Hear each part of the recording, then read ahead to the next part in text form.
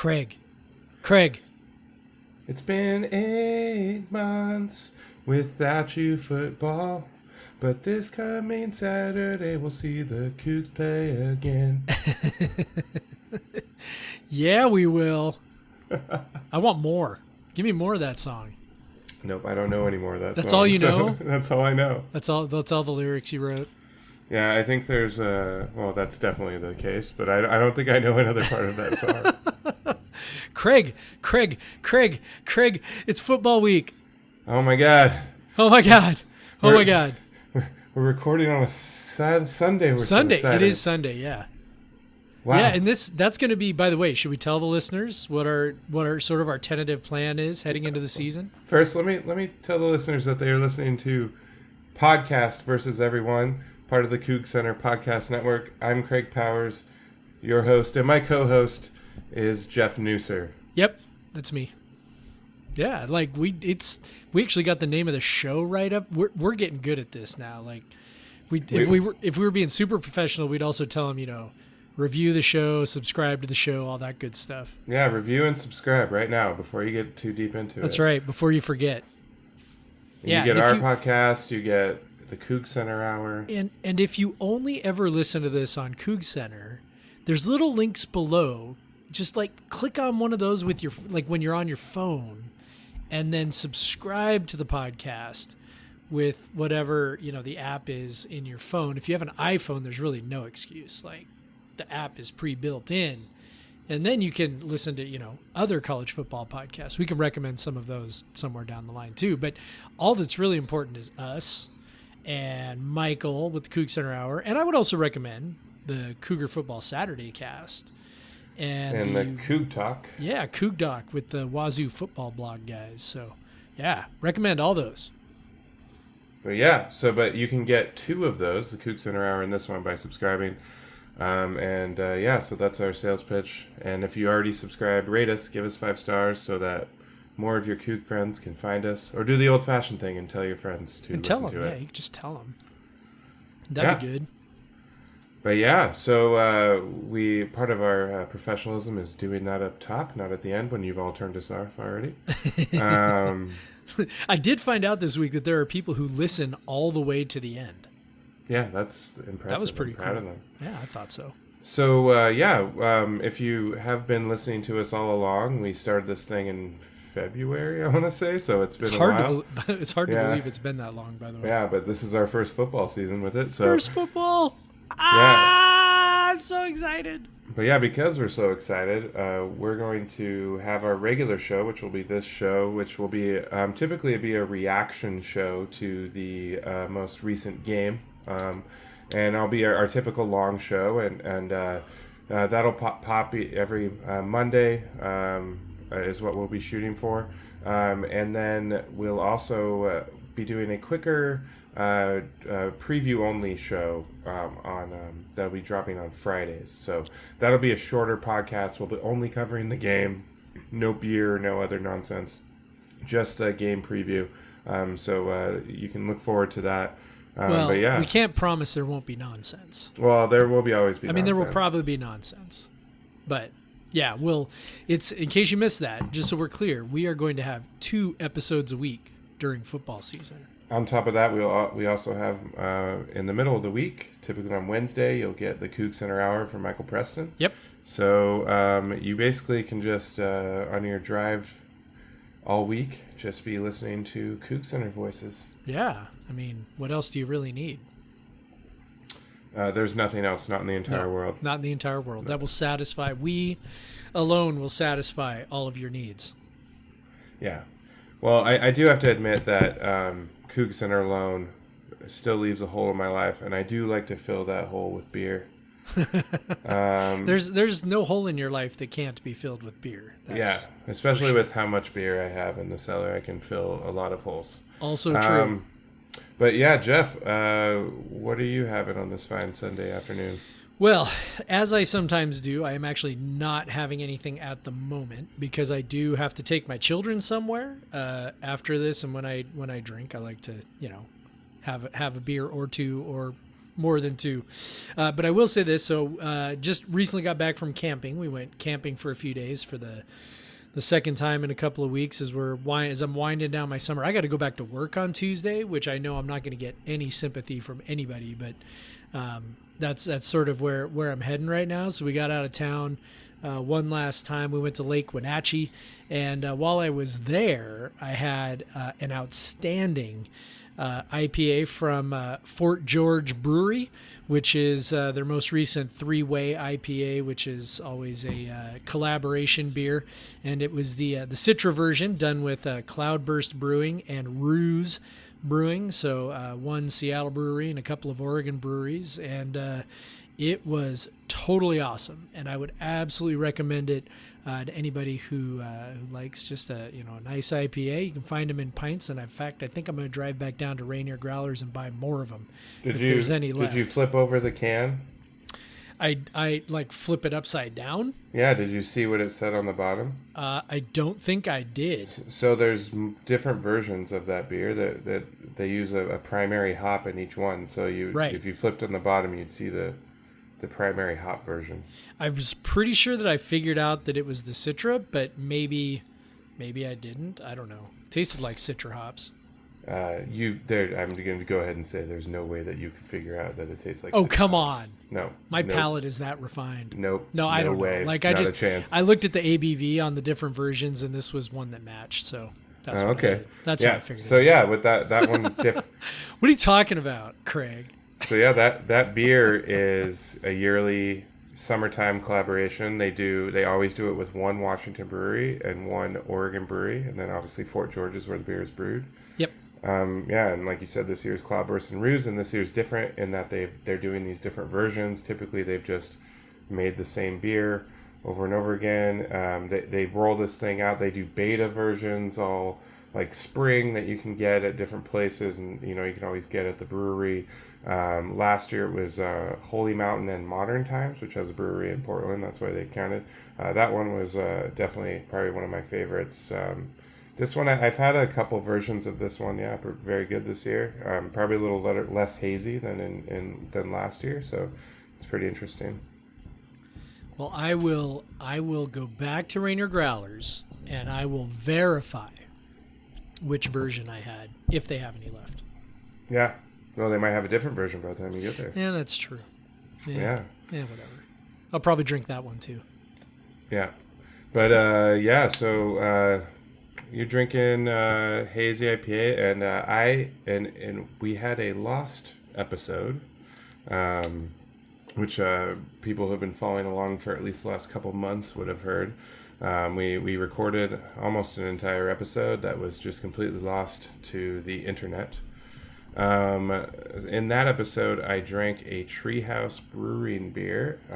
Treehouse is out of Massachusetts. I was really excited to get a can from a friend, and I wanted to highlight them because we talk about, I know, Jeff, you love the hazy IPAs, and we talk about hazy IPAs quite a bit. Yep. And Treehouse is kind of one of the OGs of the haze. Kind of they popularized it. They're a big reason why it's called New England style IPA. That's the real kind of term for a hazy IPA, is New England style IPA. So what they came about in 2013, 2012, around there. They weren't the first to brew these sort of hazy IPAs. Like Heady Topper is sort of hazy, and I know they were trying to kind of emulate that in a way. Hill Farmstead had been brewing hazy-ish IPAs, and so, but then Treehouse kind of hit, and they were doing this in cans. Like Heady Topper, they were doing the 60-ounce cans, and they hit the market with these their two sort of flagship IPAs are Julius and Green. The one I previewed, the one I talked about in the Lost podcast was Julius, but the one I have this time is actually Julius and Green. You usually say Team Julius or Team Green, which one you like better. Green is actually the one I like better, and I've got a can of this one now. I'll have to say it is the reason I got some of this Treehouse. I had a friend that went out to Massachusetts recently. Her name is Gingy. I'm calling out her name because last time I had mentioned, a previous podcast, I had mentioned that she had picked up some beer for me from Skookum. But I said that my buddy he picked up some beer for me, and I just kind of slipped of the tongue, and I felt really bad. So thank you, Gingy, for bringing back some Treehouse this time, so I can feature that here. But yeah, this is great, man. It's like it's hazy, kind of. These Treehouse ones are a lot of what the breweries are trying to hit the style on. They typically they're the kind of these low bitterness, like they have almost no bitterness sometimes. The green definitely has a little bit more. Galaxy hop is the primary hop IPA on this one. You'll get a lot of pineapple from Galaxy typically, and this one definitely hits on that. It definitely has a little more dank, kind of dank notes to it. That's, like marijuana type notes is when you say dank. Then Julius, then Julius, it's a family show. Sorry, I couldn't help No, myself. It's not. It has explicit. That's on true. It. We do. This is not a fucking family show, Jeff. We do swear occasionally. Yeah. We swear. We talk about pot. We're just, whatever. If we call it pot because we're old, apparently. Yeah. Marijuana. But cannabis. Yeah. So this compared. Can to I interrupt Julius, you again one more time? No, yeah. Okay. Shut the fuck up, Jeff. All right. But Julius is kind of like more, it lives up to his name. It's got an orange can. It's called Julius, and it has a bit of a, it's definitely got an orangey, and it's very light. This one's a little heavier hitting on the palate, and I dig it. But yeah, Treehouse is awesome. They've expanded their production. You can find a lot more of their beer. Not find it anywhere. It doesn't go anywhere, but you can go to their brewery and actually buy quite a bit. When I visited there a couple years ago, they were still small. There was a limit of 8 cans of one beer, and you could get a 375 milliliter growler. You had a choice of a couple other beers, and you could get one of them. So it was a pretty limited, but now you can go there and buy cases and cases of beer, and go away with all you want. So I definitely, if you're ever in Massachusetts, they're out in they call it Western Massachusetts, which is pretty much to people from Boston, anything west of Boston in Massachusetts. Yeah, so definitely check them out. They're definitely kind of one of the OGs of haze, and worth a try if you can ever get your hands on a can. So thanks, Gingy, for bringing me lots of cans. Thanks, Gingy. Yeah.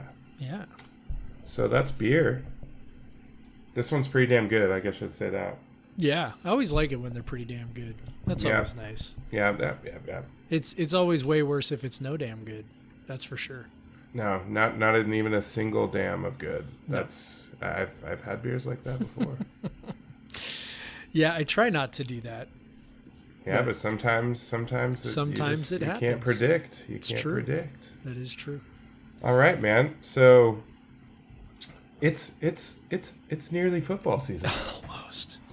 We did get the first 2 games of the weekend last weekend, or yesterday. I guess it was yesterday. Well, it's nearly our football season. That is true. Yeah. But yeah, we saw last night. As of recording this, nice game between Miami and Florida. Yeah, nice, that was nice, crazy. Typical, crazy turnover-filled disaster. Ugly early season matchup, man. Yeah. Week 0, baby. And then, did you see the end of the Hawaii-Arizona game? Of course. Oh my God.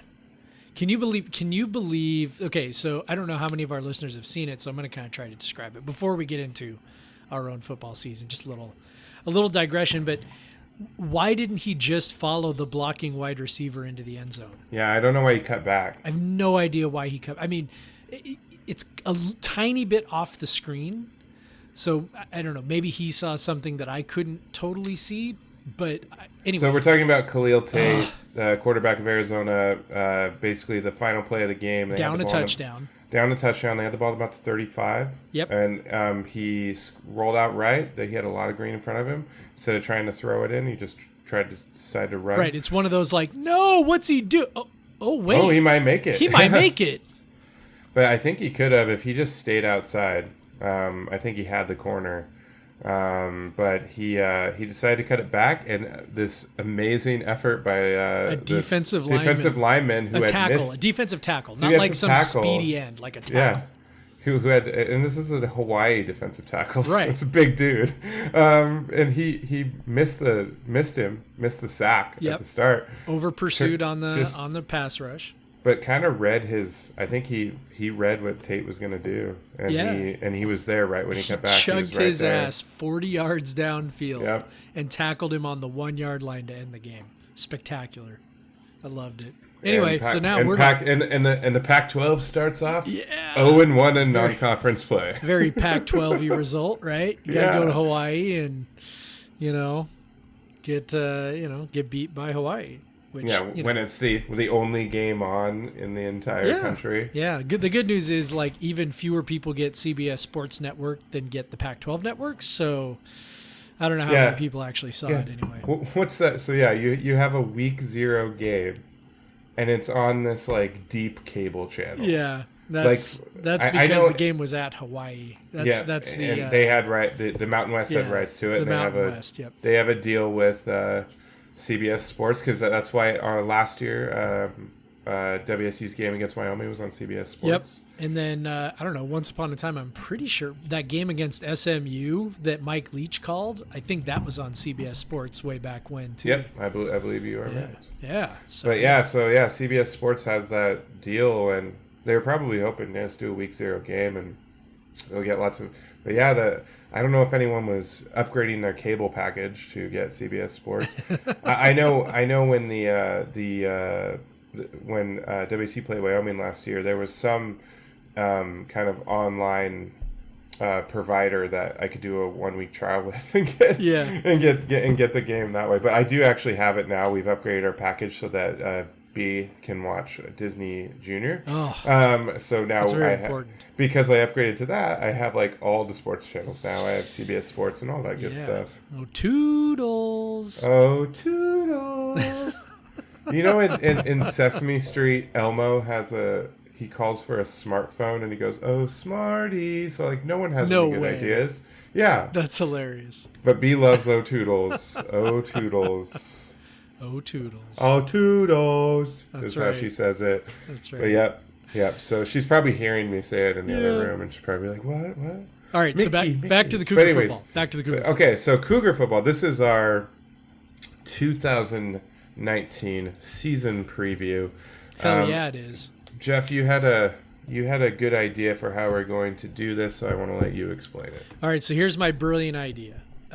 Okay, so you and I are pretty nerdy. Yes, we agree on this. Yes. Pretty nerdy. As we, those of you who have been listening to us from the very beginning or reading Coug Center for a long time know this.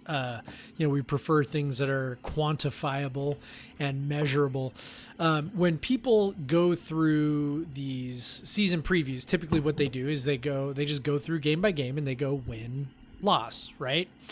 And that's fine. That's one good way to do it. Another way to do it is the way that someone working in the realm of probability would do it, which is this. So you would assign a percentage of likelihood to a particular event. And if you have a series of events, all you basically do to determine how many times you expect that event to happen is add up all the probabilities. And so if you think about it this way, a 100% of a win is one win, right? So in order to think, okay, I'm predicting 8 wins for a season, you would need to take all the percentages and they would need to exceed 800%. Okay, because some games are 100%, right? So when we get into this, I imagine both of us are going to be in the 100% area for Northern Colorado, but other games are smaller percentages, like for example, 0% for the Apple Cup or something in between for one of the other games. So what we're going to do is we are going to assign our percentage of confidence in the probability that the Cougars will win each game, add up our percentages at the end, and kind of see where that comes up with a total win count, and then maybe talk a little bit about whether we think that's in the ballpark of where this team will end up. Sounds fun, man. I love, we're taking this nerdy concept and then assigning arbitrary likelihoods. Hell yeah, we are. We're going to be arbitrary and precise at the same time. Arbitrarily precise. Arbitrarily precise. That should be our that should be the new tagline for the podcast. Arbitrarily precise. Arbitrarily precise. All right, you can buy that T-shirt coming on there Monday. We go. Yeah. There we go. T-shirt time. Yeah, we got to get more taglines so we can sell merch. We do. Yeah, that's All what right. it is. All right, so game one. Game one, New Mexico State. Yeah. You want to start or you want me to start? So we'll just kind of we'll talk about what the team is and whatever. So New Mexico State, They suck. They suck. They took a serious dive. They were already bad, but they took a serious dive last year into even worse. They are an independent team. We'll talk about this more on Friday too. But they're an independent FBS team because they got left out when the WAC folded, and then they got kicked out of the Sun Belt like Idaho. Except instead of going because of their association with the WAC, they don't really have a place for their football team to go. So they just decided, screw it. Let's be an independent FBS. So New Mexico has quite a weird schedule. They go to Alabama after they play WSU. They play Ole Miss. They play Liberty twice, who is another independent. So they have a pretty quirky schedule. They aren't good. They have an especially bad defense. They have probably a decent offense, like probably better than you would expect. They just overall not a good program. Historically, they have been to a total of 4 bowl games in their history. Have not lost a bowl game. Well, that's 3-0-1. That's, 3 wins, 1 tie. I am That's duly impressed. Yeah. So I think their last bowl game was 2013 or something. So with their current coach, Doug something, I can't. I was just talking. Doug Martin. What's his name? Doug Martin, who has a just awful record, 20-53, I believe. He is at New Mexico State. Oh, no, he coached at Kent State for a bit as well. So at New Mexico State, he is 20-53, I believe, and he was 29-53 at Kent State. So he has a track record of not winning games. That's the best kind of track record, really. So I know WSU. So normally, if this was a second game, I'd be 100. I'd keep it 100 all the way. But because of the trauma of 2016 and 2015 and 2014 and 2013 and 2012 is all in my head still. Yeah. I'll have to dock it 10%, although 90%. Wow. That's a pretty large number. Yeah, well, they're really bad. I mean the other way. Like 10%'s a lot. Hey, man, trauma has a major effect on the I human guess mind. it does. Like I took a little bit off too. But I only took it down to like 98%. And that has, again, same thing you said, has to do with the fact it's week 1. Weird shit can happen. We've got a brand new starting quarterback. I mean, look, we talked last week about how we feel good about him. We're confident, but weird things happen. I don't know. Maybe there could be a freak, like lightning storm or something that fouls up everything. I don't know. But 2% is the most I'm willing to go. So I give us a 98% percent chance of winning. 98 times out of 100, I think we win this game. Are you writing these down, or do I? I am writing them down. I'm putting them in a spreadsheet so that the math will be correct in the end. Oh yes. Okay. Trusting the robots. Hell yeah, I do. All right, game number 2. We have Northern Colorado, 100%. One of the worst FCS teams, or possibly the worst. One of the worst FCS, probably SWAC excluded. SWAC and some of the other conferences, but that don't participate in the playoffs. But Northern Colorado, definitely one of the worst FCS teams. This is not Eastern Washington. This is not Portland State. This is not Montana State coming in. This is the New Mexico State of the FCS. So 100% on that one. Right, and it's not game 1. Like those other games that we lost, those were game 1, weird circumstances. We all know the Eastern thing with, Shalom Luwani being out and, and the messing up the signal. Yeah, and then Portland State and the weather disaster that was. Plus, they ended up being better than people expected. But again, game one, game two, I mean, look, we're going to have some of those kinks worked out in the first game. Northern Colorado is going to come in there. This might be the first time we drop 70. And it will happen in front of roughly 15,000 people in Martin Stadium. Yeah, and that would be the only maybe downside, or the only thing that would give me just like the tiniest bit of pause would be the idea that Martin Stadium's going to be kind of lifeless and whatever. Yeah, when you have back-to-back games of that low caliber, like in back-to-back weekends, a lot of people are just not going to want to do that. But it is a 2:00 start. And which is, it's not a holiday weekend, so there should be at least a good number of students there. Well, and I would hope that that's another point on New Mexico State.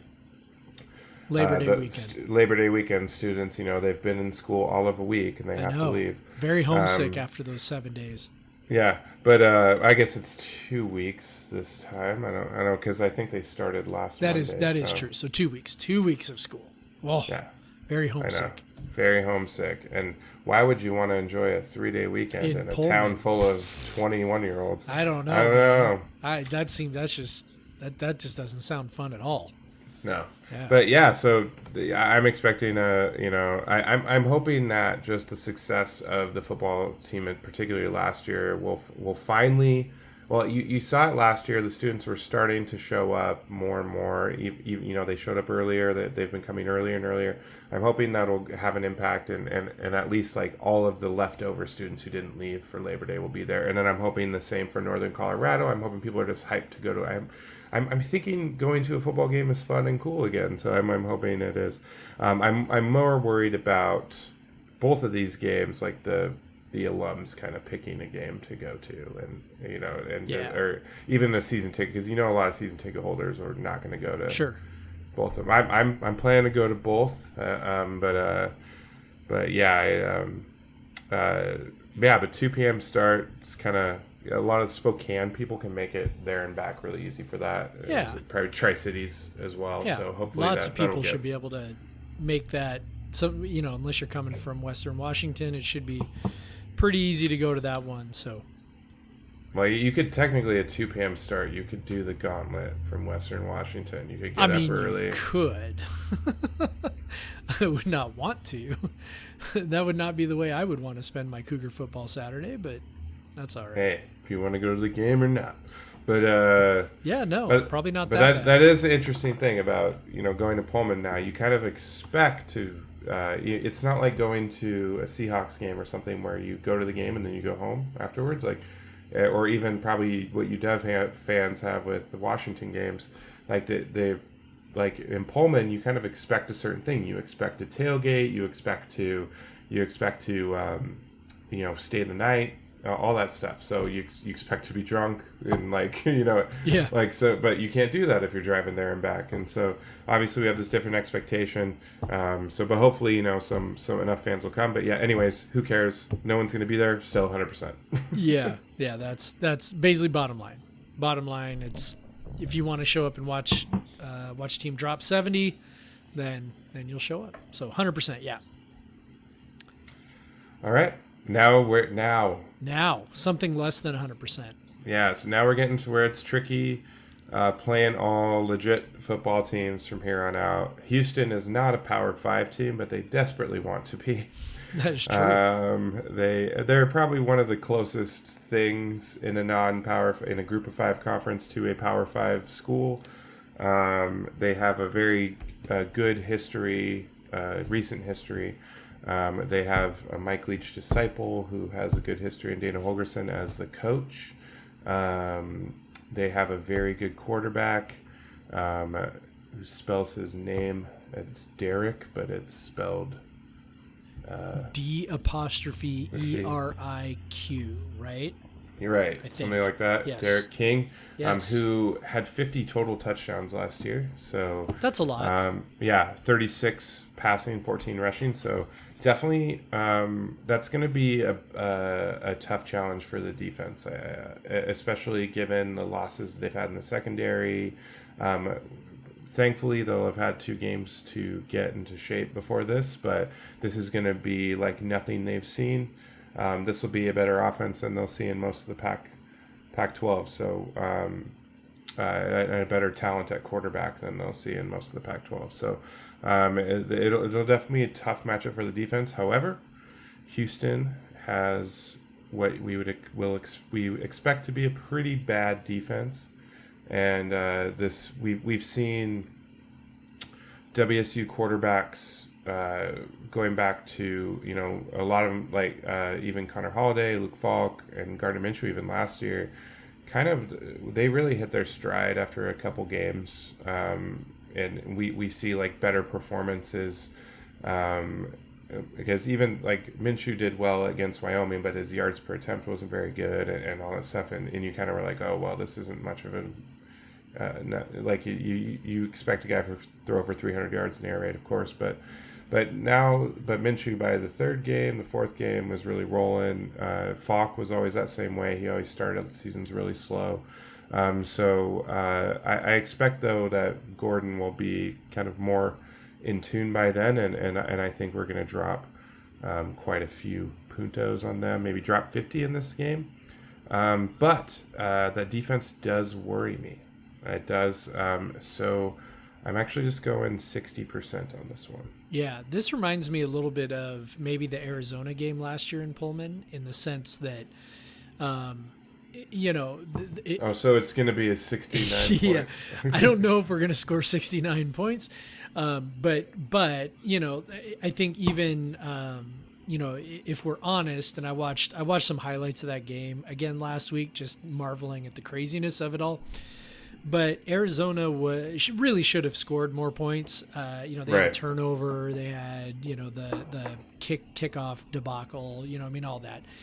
But, the reality was that, you obviously can't win the game if the other team is scoring on like every possession. And that's sort of what I imagine in this game happening, is the idea that, Houston can score some points, and it'll probably feel a little bit like a back and forth affair early on. But I imagine a situation where it's like, we're scoring, a couple touchdowns every quarter, maybe 3, and, Houston just maybe can't quite keep up with that pace. And, so in the end, it feels early on kind of like a slugfest, but then by the end, it's a 2 or 3 touchdown margin and things are pretty comfortable. So I'm going to go ahead and give us a 70% chance to win this game.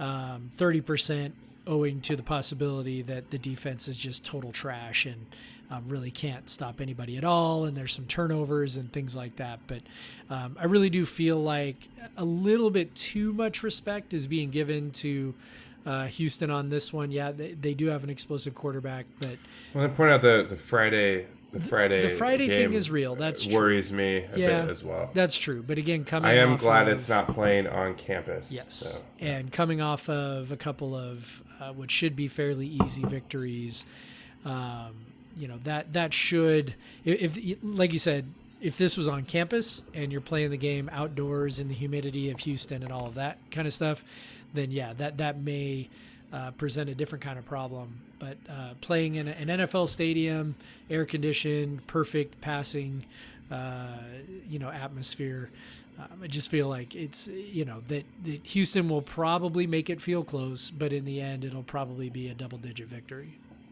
Yeah, I should point out that Houston starts the season at Oklahoma, so yeah, they do not get a soft landing like WSU. No, they do not. Even if you look at their non-conference schedule, they go Houston, they have an FCS team, and then they have another ranked team in WSU coming to visit them. And it's a pretty tough schedule, but then you get Tulane in North Texas after that. And also worth noting that this is the closest thing to our offense that we're going to face all year, and so the defense, which consistently practices against us. Obviously Holgorsen does not run the full meal deal, quote unquote, pure air raid. A lot more running concepts mixed in, right. But you're still going to see many of the same passing concepts. And so, in theory, maybe the defense is a little more ready for what's going to come at them. So, All right. Well, you've almost talked me up, but I'll stick with my 60. I've already lost half a game. You have. Like like, man. Well, you round up anyway. So. Mm-hmm. But yeah. So let's move on. Pac-12 play.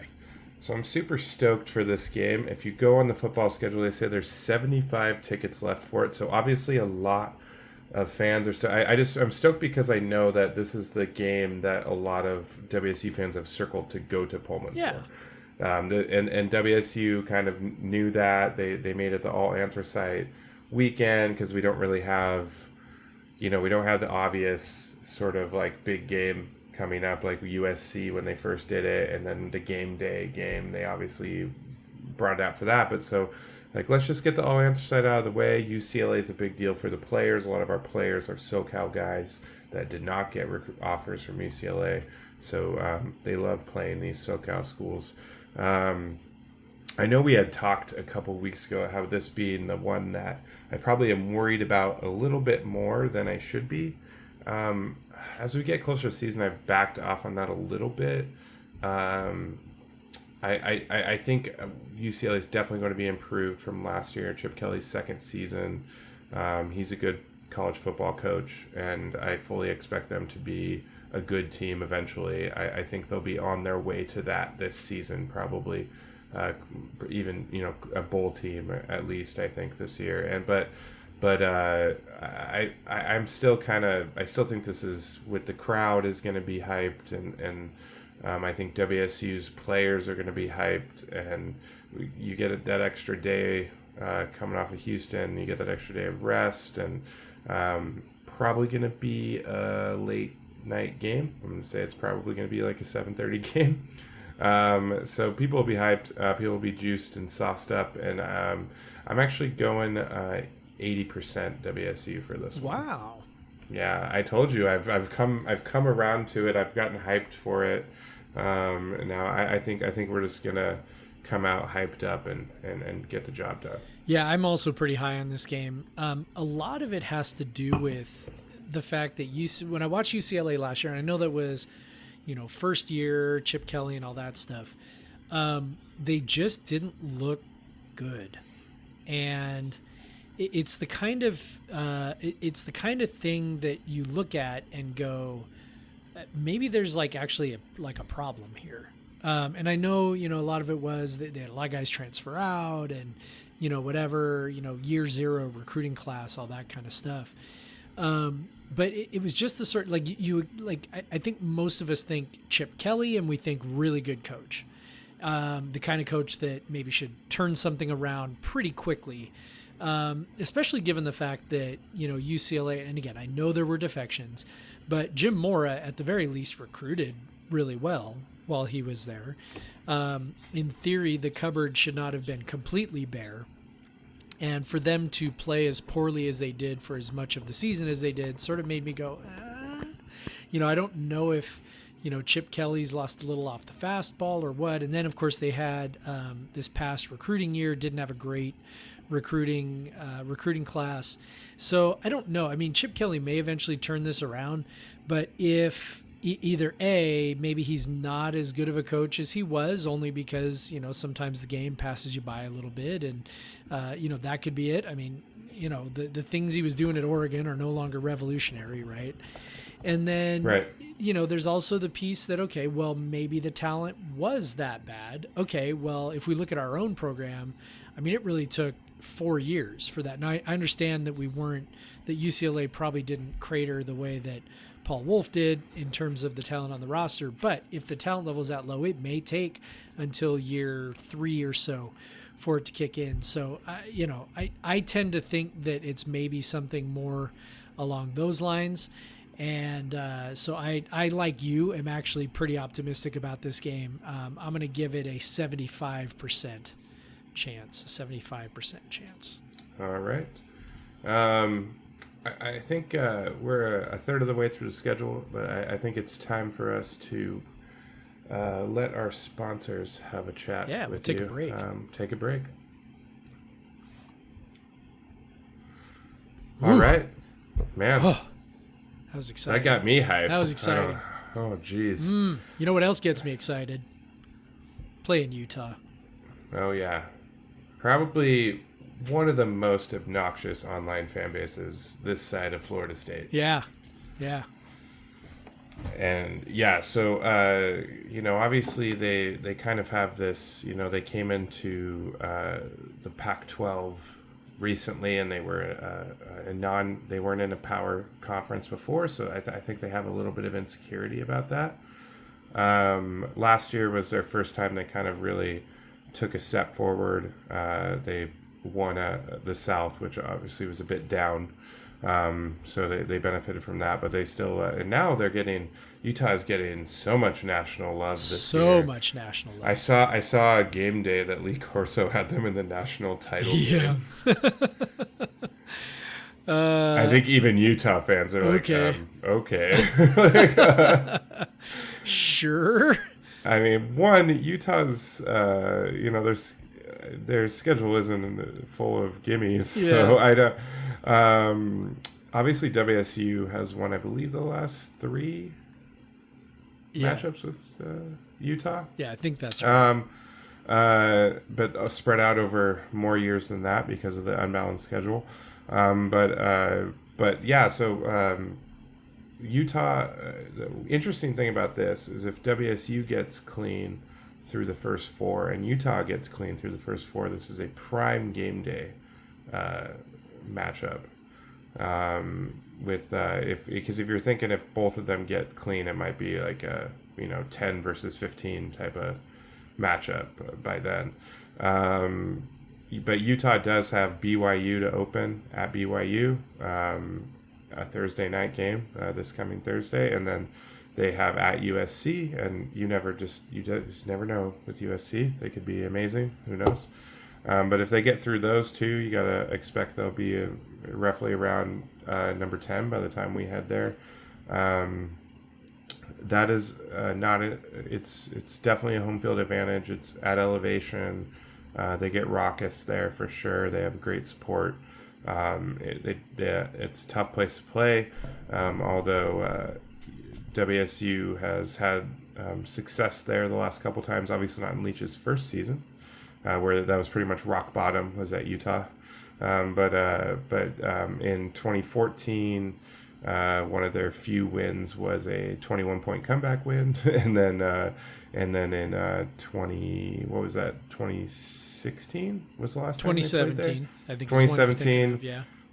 When Mataafa dominated. Turnovers, yeah. Billion turnovers, and WSU kind of made it look closer than it should have been at the end, but it was really what should have been a WSU domination. But yeah, and then we have a last year's last fourth quarter comeback win to beat Utah as well. So Utah definitely has this game circled, given the nature of that loss, and particularly last year, which had it been played later in the season would have been a marquee matchup nationally, probably. But because it was early, neither team was ranked, and we had no idea how important it was. But this year, Utah, they kind of, when they came to Pullman is when they had gotten their offense figured out last year. They were awful early, but WSU still was pretty successful against them outside of the first, especially once they locked down the second half. They limited them quite a bit. This year, it's tough to gauge, just because it's on the road. Utah, I know, is going to be good. WSU, I know, is going to be good. I still think this is going to be a tough one for the Cougs to pull out, even with the history. I'm going to go probably 40% on this one. 40% confidence level. For me, this so people who listened a couple weeks ago would know that this was the game where I said I'm probably more confident than I'm supposed to be. And right. So you said 3-game win streak. It's actually a 4-game win streak against Utah. Right. So we haven't lost to Utah since that 2012 game. We beat them in 2013 and 2014. Beat them again in 2017, which you mentioned, and then of course last year, which you also mentioned. So we have this 4-game win streak, and I think sometimes you just have a team's number a little bit. and I think that could be the case here. Now, it also could be the case that it's just dumb luck and, whatever. But, until I see Utah beat us again, I'm not really going to place a whole lot of stock in how good Utah is. And there's also an element of, and I think we've talked about this on the podcast before, but, I feel like Utah is just sort of perennially overrated. That people, they've got sort of this weird love affair with Kyle Whittingham, as if he's like this amazing coach. And, he's a good coach. He's a fine coach. He puts a lot of guys in the NFL, but, what have they really accomplished? Yay, they played in the Pac-12 championship last year. Congratulations for winning the South. WSU would have won the South if WSU played in the South. So, Oregon might have won the South if they had played in the South. It's just, right. Whatever. So anyway, I'm having a hard time getting on the Utah hype train on this one, just again for all the reasons I just mentioned. So, I do think they're going to be good. They do have a quarterback and a running back who each have been injured at times. So who knows if they, sort of show up unscathed in that game. So I'm going to go ahead and call this one a true coin flip. I'm going to give it a 50%. Call it a 50-50 game where I think it'll be tight. I do reserve the right to come back to this later. If it turns out in those first, 4 games, we look at our defense. I know, some people are worried about our defense. If we come back and it's like, our defense is, then, maybe I'll revise that idea. But I kind of think, if everything is as I think it is right now, I think we've got as good a chance to win that game as Utah does. Great. Now we're moving on to a place that has been a historic horror show for Arizona State, and there's a couple on this schedule this year. Oh yeah. Which horror show are you talking about, Craig? That would be Tempe, Arizona. That's right, that one. The place where, little did we know at the time, but the 1997 national championship hopes died. Just an all-around place that's been just an awful place. Although the last time WSU was there, they won with Luke Falk, and again, I guess it would have been 2016. I think that's right. They were, 2 years off. Yeah. Maybe 2017 then. They won. That was Robert Taylor ran a touchdown back. That might have been 2017 then. They definitely won the last time. But I just remember it was just crazy that they would win in Arizona State. Yeah. Arizona State's a weird program to gauge right now. They got this very weird setup with Herm Edwards as kind of the CEO coach.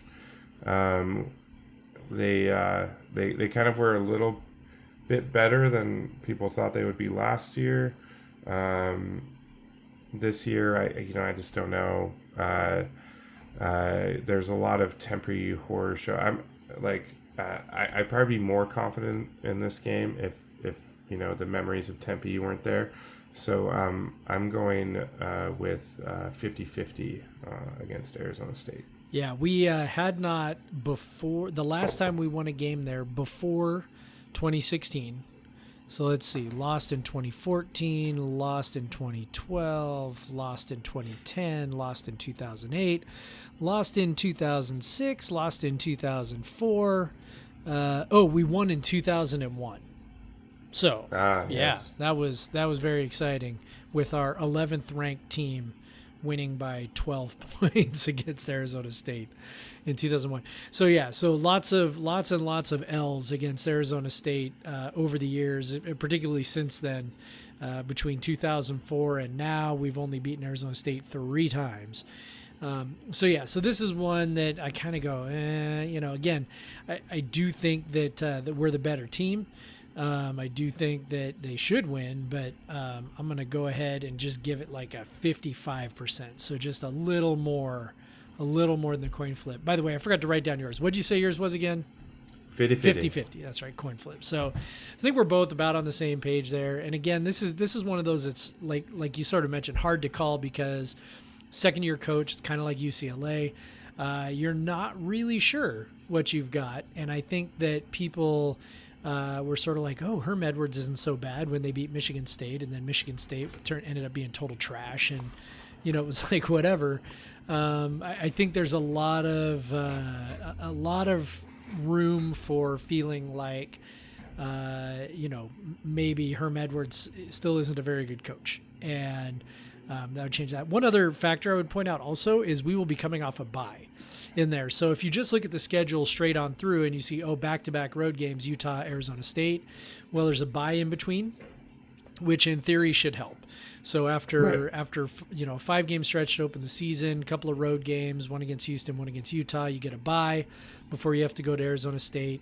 That's a really well-placed bye, breaking up back-to-back road games, and that's one of 2 times that happens. So it's actually with the 2 byes this season, I think that's a really, really good spot for one, and I think gives us a better chance in the game against ASU than maybe we otherwise would get. Cool. 55-45 for you, 50-50 for me. Yeah, so we're halfway through, by the way. You want to know what the totals are at this point? No. You want to save it till the end?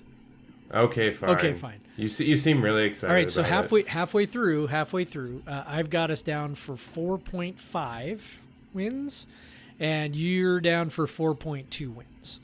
Oh man! So we sort of both are in the ballpark of like 4 wins ish, maybe 5. So, if we started off 4-2, well, let's just say real quick, if we start off 4, how you feeling if we're 4-2 at this point? It probably depends how it shakes out. But if I told you right now, I'll give you 4 wins in the first 6 games. I'd probably not take it because I think that we could do better. Interesting. Because I think that 5-1 is definitely a strong possibility. Yeah, I mean, I'd go. I do think 5-1 is a strong possibility. I mean, I'm kind of right in between 4 and 5 wins, but I'm kind of like, I could easily see 4 and I could easily see 5. Anything outside of that, 3 would be a massive, massive disappointment. And 6, 3-3 at this point, there's something wrong. And 6 would be 3-3 at this point. You're probably talking lots of injuries, quarterback problems, things like that. 6-0 would be pretty. Like, I don't think it's impossible, but I think it would be. That would be an impressive 6-0. It would, given 3 road wins. Yeah, it would, especially with having to go beat Utah. That would be 6-0 would be pretty impressive at this point. They'd be in the top 10 if they were 6-0. Yeah, I think so. Yeah, beating what probably would have been a top 10 Utah. So yeah. All right, so halfway through, we're looking at like 4 or 5 wins. And then we come back home for. And then back home for homecoming, for Colorado. Yep. So Colorado, man, the new coach. He doesn't really have any head coaching experience. No, but he's tough, man. He's coming from the SEC. Yeah, he was defensive coordinator for Georgia. Defense. So that automatically means he's good. Yeah. He must be. Of course, they had a defensive-minded coach before this, who they had a pretty damn good defense a couple of years ago, and then that kind of didn't, that kind of faded out. I just, Colorado had 5 wins last year, but they weren't even that good. It was when they lost that. Game to Oregon State, that they kind of blew their chance at getting to a bowl game because you just saw the rest of their schedule and there was no way they were going to win another game. I just don't see them being a whole lot better this year. I know people are high on Montez as a quarterback. Obviously, they have Chenault. But he's a receiver. Like, how much impact can a receiver possibly make? They touch the ball, or they have the ball coming at them maybe 15 times at the most, and they're getting tired if that's happening. I have no idea about this coach, if he's going to be good, if he's not going to be good, whatever. He's been an NFL defensive coordinator. He's been a college defensive coordinator. But really, he's never. I mean, he's been an interim head coach, but never a full-time head coach, and especially not. He's never run a college program. So, he's curious. He could be the next great thing. I just don't see him as a coach that's going to make this immediate impact with great improvement. So I'm thinking Colorado's not going to be that good again this year. So I'm pretty confident about this one. I think with homecoming, people will be excited, but there's always October. It can be rainy and annoying, and rainy games typically favor especially given our offense, favor the underdog playing us. But yeah, I'll still I said 80 for UCLA. I'll probably go 80 for Colorado as well. Yeah, that's right in the ballpark. That's actually right where I'm going to be, is at 80%. I happen to think Colorado's going to be quite bad. Like that's like I am. There's nothing about Mel Tucker that screams, instant program changer to me. And that was a roster that was pretty, it wasn't the sort of thing where you looked at the roster last year and went, okay, if only they were better coached, they'd be in good shape. Right. Like right. I don't think McIntosh was a bad coach. So that tells me that this is more than a 1-year project. Chenault really is great. He's also a returner, so I mean he's going to touch the ball right. A number of times. But with the game being at home, as you talked about, and being the first home game since the end of September, it should be well attended, right? And there won't be homecoming. Yeah, it's homecoming. So there won't be another home game until early November. November 16th. Right, because we've got two road games and a bye sandwiched on both sides of this game. So It should be well attended. Crowd should be excited. It should be a good one. So I'm in the 80% as well for this one because I just think that, like I said, I think Colorado is actually going to be quite bad. I think there's a good chance that they could be worse than UCLA and be at the bottom of the Pac-12 South this season. Maybe even worse than Arizona. Maybe Arizona's not as bad as they looked against Hawaii. But I think that, UCLA, Arizona, Colorado, they're all going to be kind of fighting it out for the bottom of the South. So that's kind of what I'm thinking. That's what I feel really good about. Yeah. And now, kind of an interesting schedule thing. Truth be told, I've never noticed this before, and it might be how it usually goes, but I don't think it is. But all the rest of the games are against the Pac-12 North. Yeah. All the Pac-12 North games are on the back end of the schedule. So first 4 games against the South and last 5 games against the North. Yeah. So, kicks off with Oregon. Immediately after Colorado homecoming. We're going to Oregon, program that WSU has beaten 4 years in a row, and particularly the last 3 years pretty handily. I know the last 2 times they've won in Eugene, Oregon has not had their starting quarterback.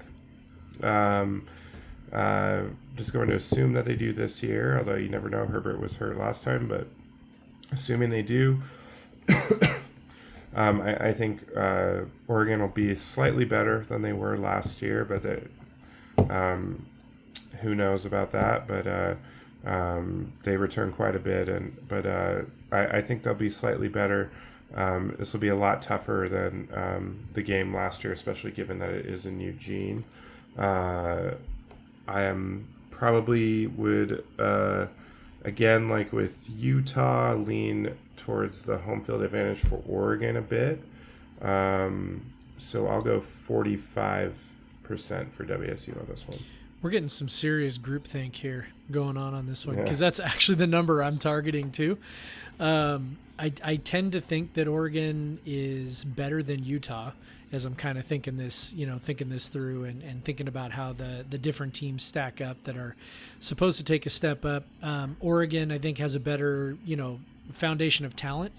They have question marks like a lot of people do. I think they might be overrated just a little bit. mostly because people they like the quarterback. But, Herbert did some serious damage to us last year once they stopped asking him to throw the ball 50 yards downfield on every play.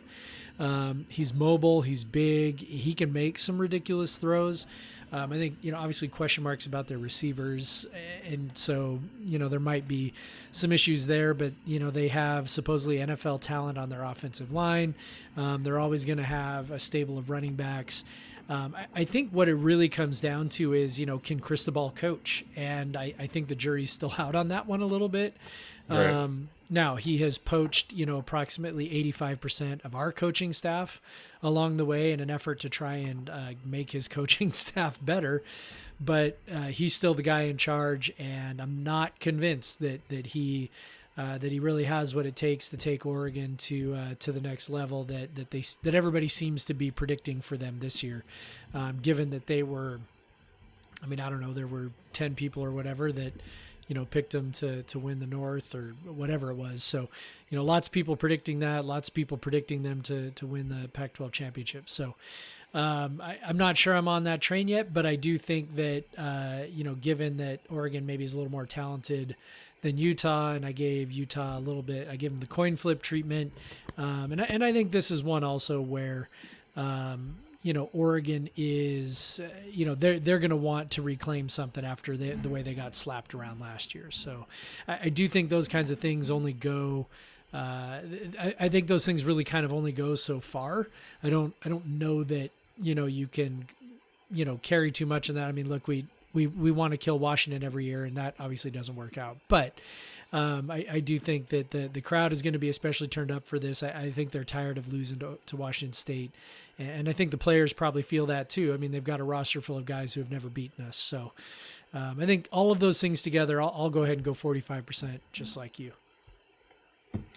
Great. And I'm 100% sure we are about to take a break. Second break. We're back. Woo. Woo. All right. All right. 4 games to go, Craig. Man, yeah, that break got me ready. I'm feeling all recharged and re-energized for this 4-game stretch to end the season. Well, we took a bye. They're taking a bye. That's right. After Oregon, and then one of those other House of Horrors, WSU heads to Berkeley, California, which just should not be a tough place to play by any logical stretch of the imagination, but it is for us. It is for some reason. Obviously, last time they went to Cal, WSU was ranked number 8 in the country, 6-0, and after visiting Oregon, so the schedule is playing out similarly in that regard. But obviously, we're deeper into the schedule this time, and just got absolutely whooped.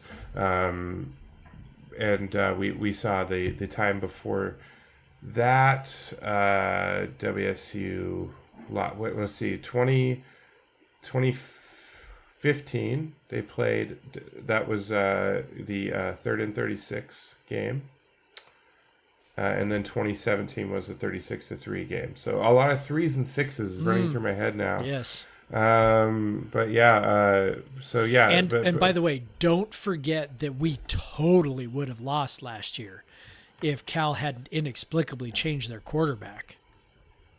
Yeah. Yeah. Of course. Yeah. Yeah. For people who don't know, that's a jab at John Wilner, who is absolutely convinced that Wazoo would have lost that game. Yeah. Even though we fumbled the ball at the 1-yard line through the end zone. They would have given us a nice little cushion. Yeah. So but other than that, you can't do that what if. You have to do that's right. Only the what ifs that benefit the losers. And they did lose, by the way. Well, yeah. So, yeah, that was obviously tough. Cal limited Minshew in the air raid quite a bit last year, particularly in finishing drives. They have a pretty good defense with Justin Wilcox. You always expect him to have a good defense.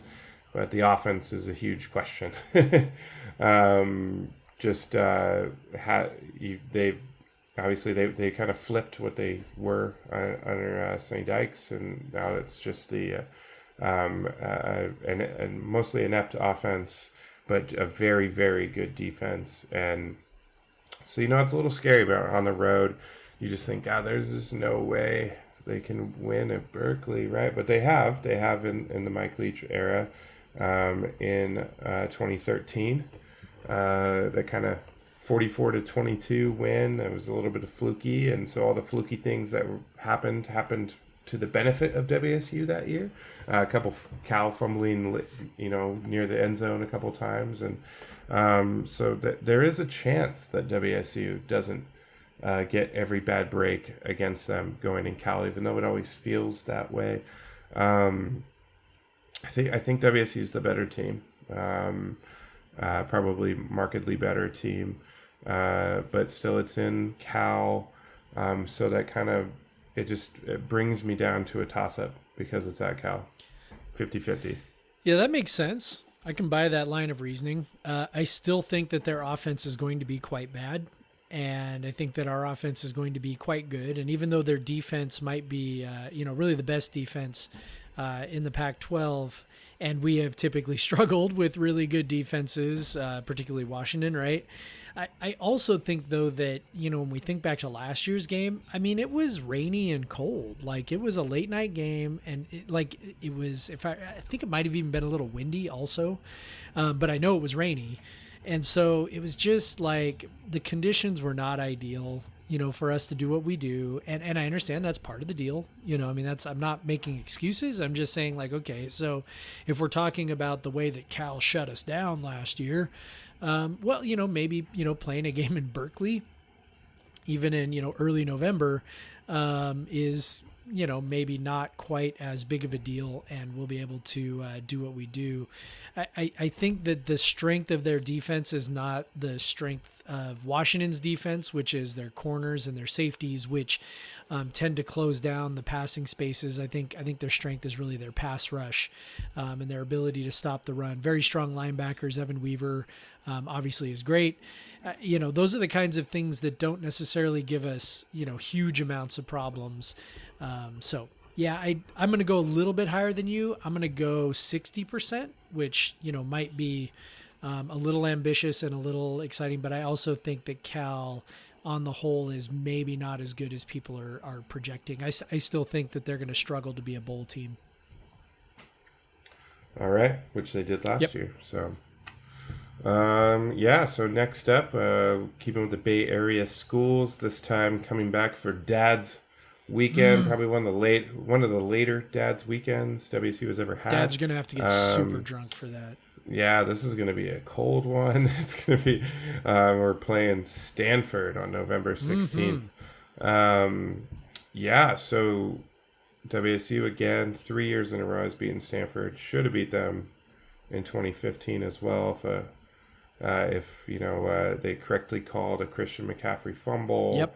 Or Eric Powell just hits that sixth field goal, and WSU's really game plan. Stanford obviously came out, changed their whole philosophy to try to beat WSU last year. Still didn't work out. It's so wild, by the way. I don't think that development. I know we're going on a sidetrack here, but that has never got enough attention. Like, David Shaw basically came out and said, I dedicated myself for the last year to try and figure out how to beat Wazoo, and I still couldn't do it. It was so weird. And he was like crying. Yeah, he's like crying. Yeah. I was like, holy crap, man, this is crazy.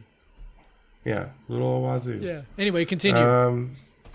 So Stanford, they're getting it's interesting just watching kind of the national. I think Stanford is kind of a lot of how people believing that they will be solid is just the history of the program under David Shaw, which is definitely it's hard to believe that Stanford would be anything less than an 8-win team. Yep. Under David Shaw. And I think, I believe that, I buy into that for sure. That I could see them being a fringe top 25 team, which is where they're at right now. But again, this will be, I think it'll be a tough game, and I think it'll be a close game, especially given the weather, the coldness. It's funny. I just watched the 2017 game which was on like November 8th, November think, 4th. a couple years. Looking at November it. 4th. Yep. Yeah, I remember I couldn't go to that game because it was 2 weeks from B's due date. So, yeah, so it was, but that was tough weather. It snowed a little bit during the game, and WSU definitely was limited a bit in what they could do, but it kind of grinded out a win with some good defense and a timely offense at the end. But I could see this game going similarly to that. But I do lean towards WSU being a better team. Mike Leach kind of having Stanford David Shaw's number a bit, given that they kind of threw everything at him last year and it still didn't work. But yeah, I'm going to go, but I still think it's going to be close, so I can't lean too heavy one way. So I'll probably go 60% WSU on this one. Yeah, I think that's fair. Sometimes there's just bad matchups for teams. And I'm kind of thinking that we're just kind of a little bit of a bad matchup for Stanford. A big part of why Stanford hasn't been as good in the last few years is what they were in Shaw's first handful of years. The defense really hasn't been as strong as it was.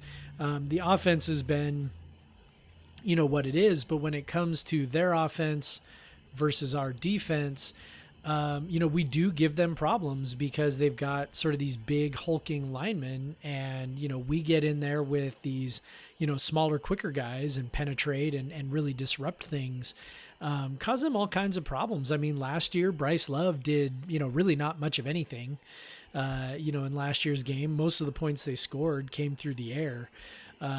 So they, are they going to be able to do that again? I mean, I know a lot of people are very high on KJ Costello. I am less convinced only because I didn't see a guy commanding an offense last year the way that I might expect. I saw a guy throwing to some very physically gifted receivers, and not always in a way. And now, look, that's, again, not a super big knock, and I don't knock the guy for doing that.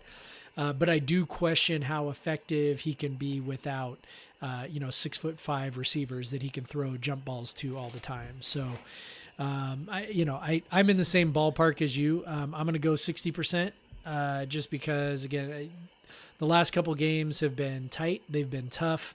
But I do think, November in Pullman with, being home for the first time, Dad's weekend, first home game since, in about a month. It should be a pretty packed crowd because it's Dad's weekend. Should be a pretty well lubricated crowd. Yeah. Yep. So I'm good with that. I'm good with 60%. Great. And now we have a game that probably will not be packed. Probably not. This will probably be I'm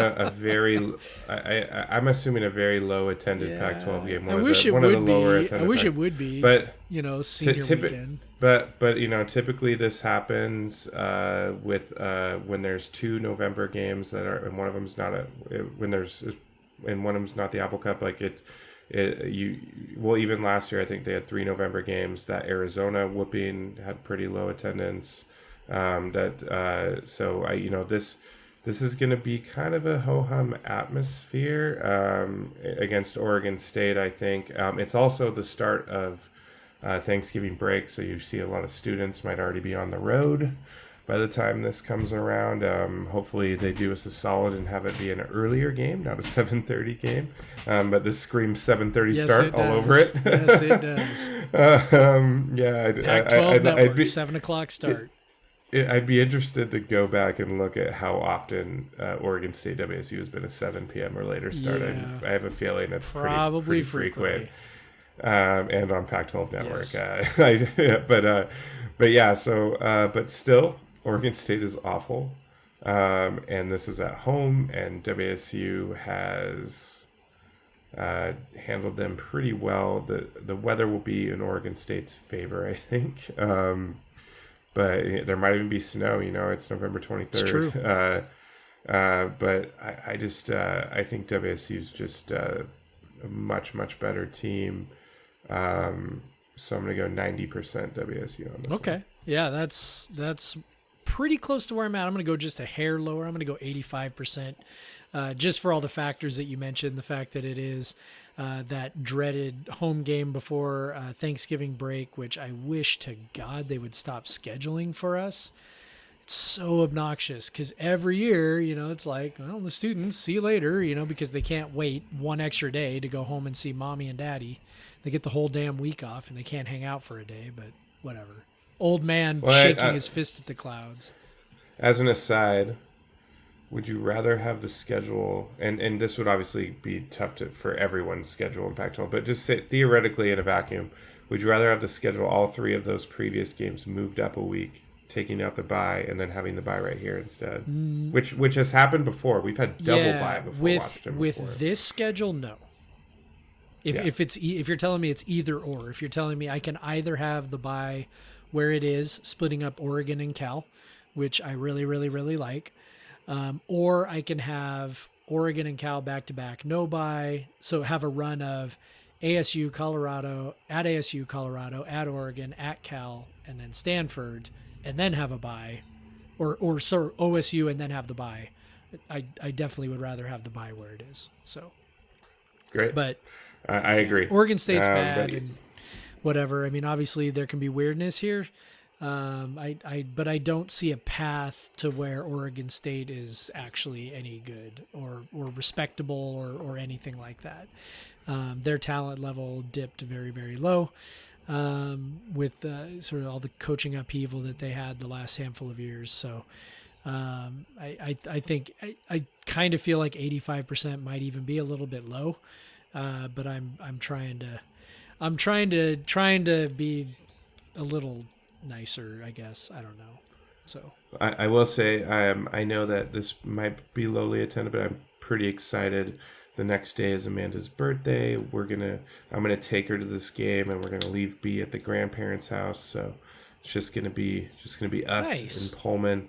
Hopefully the Coug stays open. Well, and everything. So, maybe we'll have to figure out a way to get over there.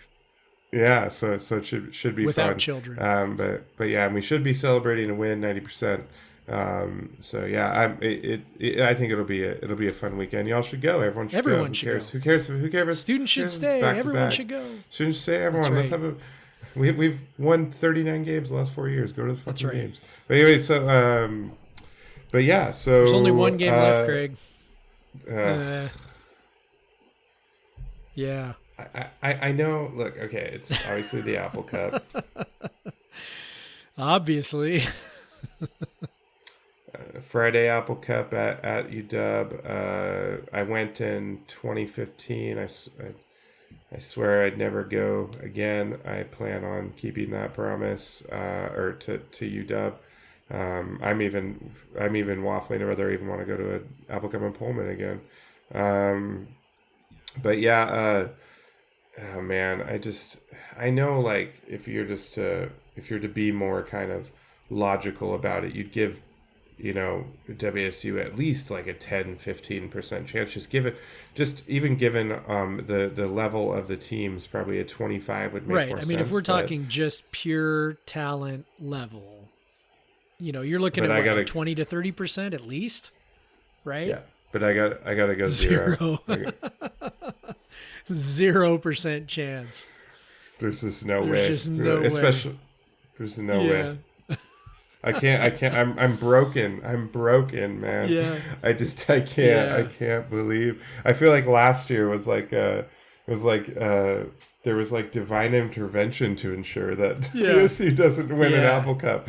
Like, so I just so I'm just going zero, man. It's probably gonna screw up my ending total a bit, but I gotta go zero on this one.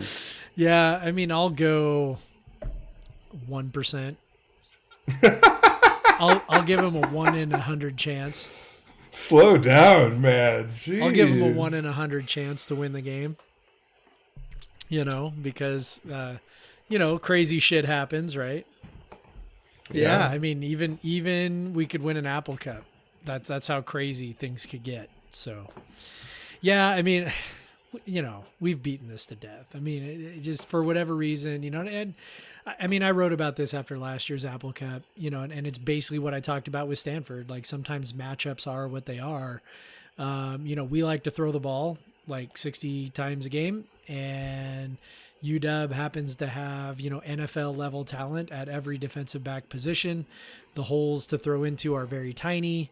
And, whatever. In their offensive line is, they're not huge. They're sort of medium large, if that's a good way to put it. But they're very strong and they're very agile, and they tend to make, just sort of make mincemeat out of our defensive line. So, matchups are bad, whatever. Obviously things could be weird. Maybe Jacob Eason is terrible, and maybe, cause we haven't laughed yet at the fact that their backup quarterback transferred. So maybe there's a situation where Jacob Eason is terrible, and maybe all these new defensive backs they've got and all the new players on defense they've got are actually not as good as the guys they've had before. Maybe Jimmy Lake didn't just recruit, more NFL players to put back there, and, maybe we have a 1 in 100 chance to do it. So that's where I'm going. 1%. So you ready for just the journey from that 0 to 1 seems so long. It does seem really, really long. It's like it seems like, the difference between 0% and 1% seems bigger than the difference between like 1% and 50%. It absolutely does. Like once you've convinced yourself that you can win, I mean, anything's possible, right? Yeah. You want the totals? Let's All right, do it. So starting with your totals, you have projected 7.45 wins. Yeah. So if we are going with strict rounding, you've predicted 7 wins, but you've predicted something like 7 and 8 wins being the most likely result, somewhere in there. So how are you feeling about your 7.45 victories? I do. The schedule is tough this year with all the road games. There's no doubt about that. It's a tough schedule. This is probably about as tough of a Pac-12 road schedule as WSU's seen in a long time. I do think like 8-4 is the most likely scenario. Yeah. So I'm probably a little below what if it was 0.1, if I would have given a 10% chance, probably what scared me off is like some of the history with it's funny when you think about how your mind works. I probably took more percentage off for some of the history with like UW and history with ASU and Cal than I gave benefit for Oregon and Stanford, right, and whoever else, and Colorado, or who else, Utah. Like, so I didn't give much of a benefit for the history there, but I did minused a bunch more percentage for at Cal, at Tempe, at UW. So it makes sense to me that I end up lower than maybe what my general gut feeling is, like when I think about it more generally and less on a per game basis. Yeah. So yeah, I think 8-4 is probably a more likely scenario. Now, when we do our Coug Center preview pick and I end up at 9-3, don't freak out on me. It's very different. It's very different when you're picking, is the team going to win versus the percentage. It is actually really different. And I think that's where, that can kind of cut both ways too, because, people always look at like the Ken Palm predictions for the basketball team, right? Where it's like, well, everybody knows our basketball team is horrible. And then the predictions will come out where he'll do this with the percentages, right? The probability that you're going to win each game. And then people go, well, how on earth can any predictive thing worth its salt predict us for, 4 Pac-12 wins or something, right? And we're not even going to win a game this year. And it's like, that's kind of how it goes. But it does also tend to go the other direction where, the low end maybe tends to be a little bit higher. The high end maybe tends to be a little bit lower. And then as the season moves along and you start getting absolute results in one direction or the other, then you can start kind of maybe getting a better sense of what the total is going to be. If you are curious, you did predict with your percentages, you predicted 5 home wins and 2.5 road losses, or road wins. Sorry, 2.5 road wins. So that's kind of how it broke down for you. You feel good about 5 strong home victories, and then, perhaps a losing or middling record on the road. Yeah, that's I just given the difficulty of the road schedule. You're going at Houston, that's about as tough of a B game as you're going to get, and then at Utah, at Oregon, at Arizona State, at Cal, right. at Washington. Yep. Like that's tough, man. That's just you're playing two of the conference's best teams on the road. And probably Maybe three actually. All three. Three of probably the the top teams. Three best teams in the conference on the road. And then you get another top half team at home when the weather's going to be shitty. Yep. You get so it's basically I could see this being one of those seasons where we front load some wins and then kind of grind out towards the end of the year. Yeah, I think that's fair. So mine added up to 7.79, so 7.8, just a shade under 8, which I'm kind of in the same spot as you, which is 8 feels about right. If I'm just predicting the number, 8 feels like it's probably about right. The difference between mine and yours came from me maybe being a little bit higher on some of the road games. I had them down for 2.8 road wins, so I feel closer to 3 than to 2. I think what's really going to tell the tale is, can they get one of Utah or Oregon or Washington? I think that's right. kind of the big thing. Like if they don't get any of those, then I think, you're looking at like a 7 or 8 win season. If they can get one of those, then you're looking at maybe 8 or 9 wins, and then you feel, like we're, like you're being pretty successful. So, the other road games just don't, and again, I think the difference here is what this is. The other road games just don't scare me much. Houston doesn't scare me much.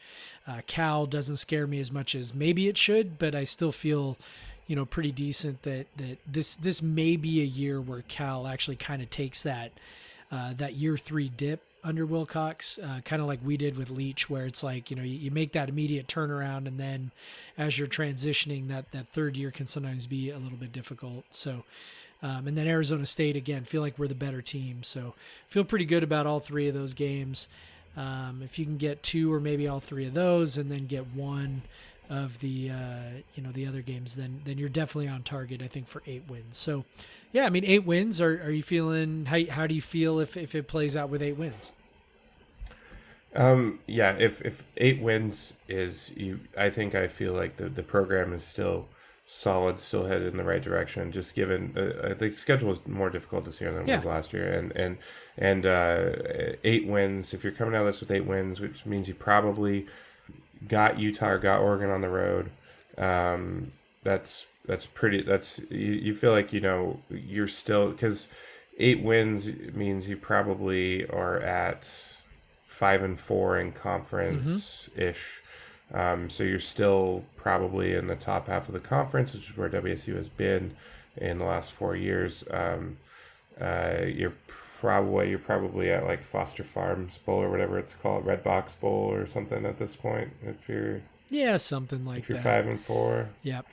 So you probably I mean, it's you just logically you're assuming that this year is going to be a little bit of a down from last year. It's hard to imagine. Hard to imagine 11 wins again in the regular season. 10 wins in regular season. Yeah, it's hard to imagine that, but it's also it's not out of the realm of possibility. Given, like, if you look at our probabilities, like, I don't think either of us other than for UW, put less than 40% on any of them, which means we're confident that WSU has a pretty good shot to win every single game, and most of the games we kind of believe that they have a better than average shot to win. And that's where that's where the program's come. I mean, that's where we're at. We are a program now where, apparently, other than the great Purple Devil in Seattle, other than that, we have a good shot against anybody, at least a good shot against anybody. So that's sort of a mark of to what level we've arrived, and that feels good. I think 7 wins would feel like a pretty extreme disappointment. 8 wins I think feels good. 9 wins I think feels real good. Yeah, 9 wins would be like, I mean, look, I don't care what, whatever. We won 10 games last year before the bowl game. I would never, I'm not sure I would ever get to a point where I would be disappointed with 9 wins. And I don't think I would ever get to a point where I would feel like 8 wins is a disappointment. Obviously, like you said earlier, it depends on how things play out.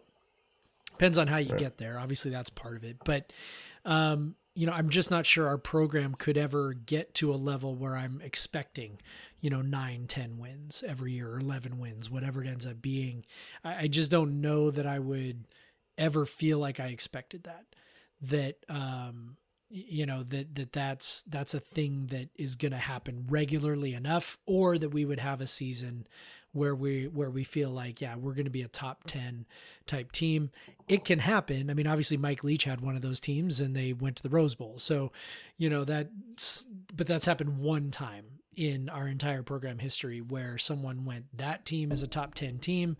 They're going to be awesome. And then they were, a lot of things got to come together. And frankly, I'm not sure that Mike Leach would be around long enough for that to happen, but maybe, who knows?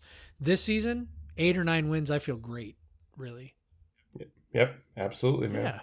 All right. Well, that took longer than I thought it was going to. But yeah, apparently we're excited about football. Excited to talk about football. We're having a lot more football in the next 4 months. So please hit subscribe. Give us a like or subscribe wherever you're at, and then give us 5-star rating so that other people can find us.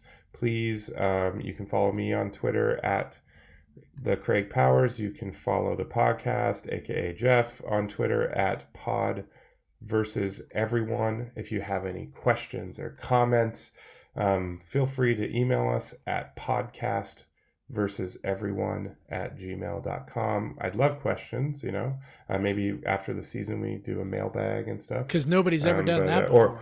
Or a bi-week mailbag. We could do That'd a be bi-week a good idea. I like that idea. Yeah. So start thinking of your bi-week questions now. But I'm stoked. It's friggin' fucking football season, and we're gonna be, you and I will both be in Pullman on Saturday watching Cougar football, drinking beer at the tailgate, maybe eating Cougar Country. I don't know. Maybe if they're open. But if not, either way, it will be a great weekend, and hope to see lots of you there. And please, again, subscribe. We'll have lots more to come for the rest of the season, and go Cougs. We're going to talk to you on Friday. Go Cougs. Go Cougs.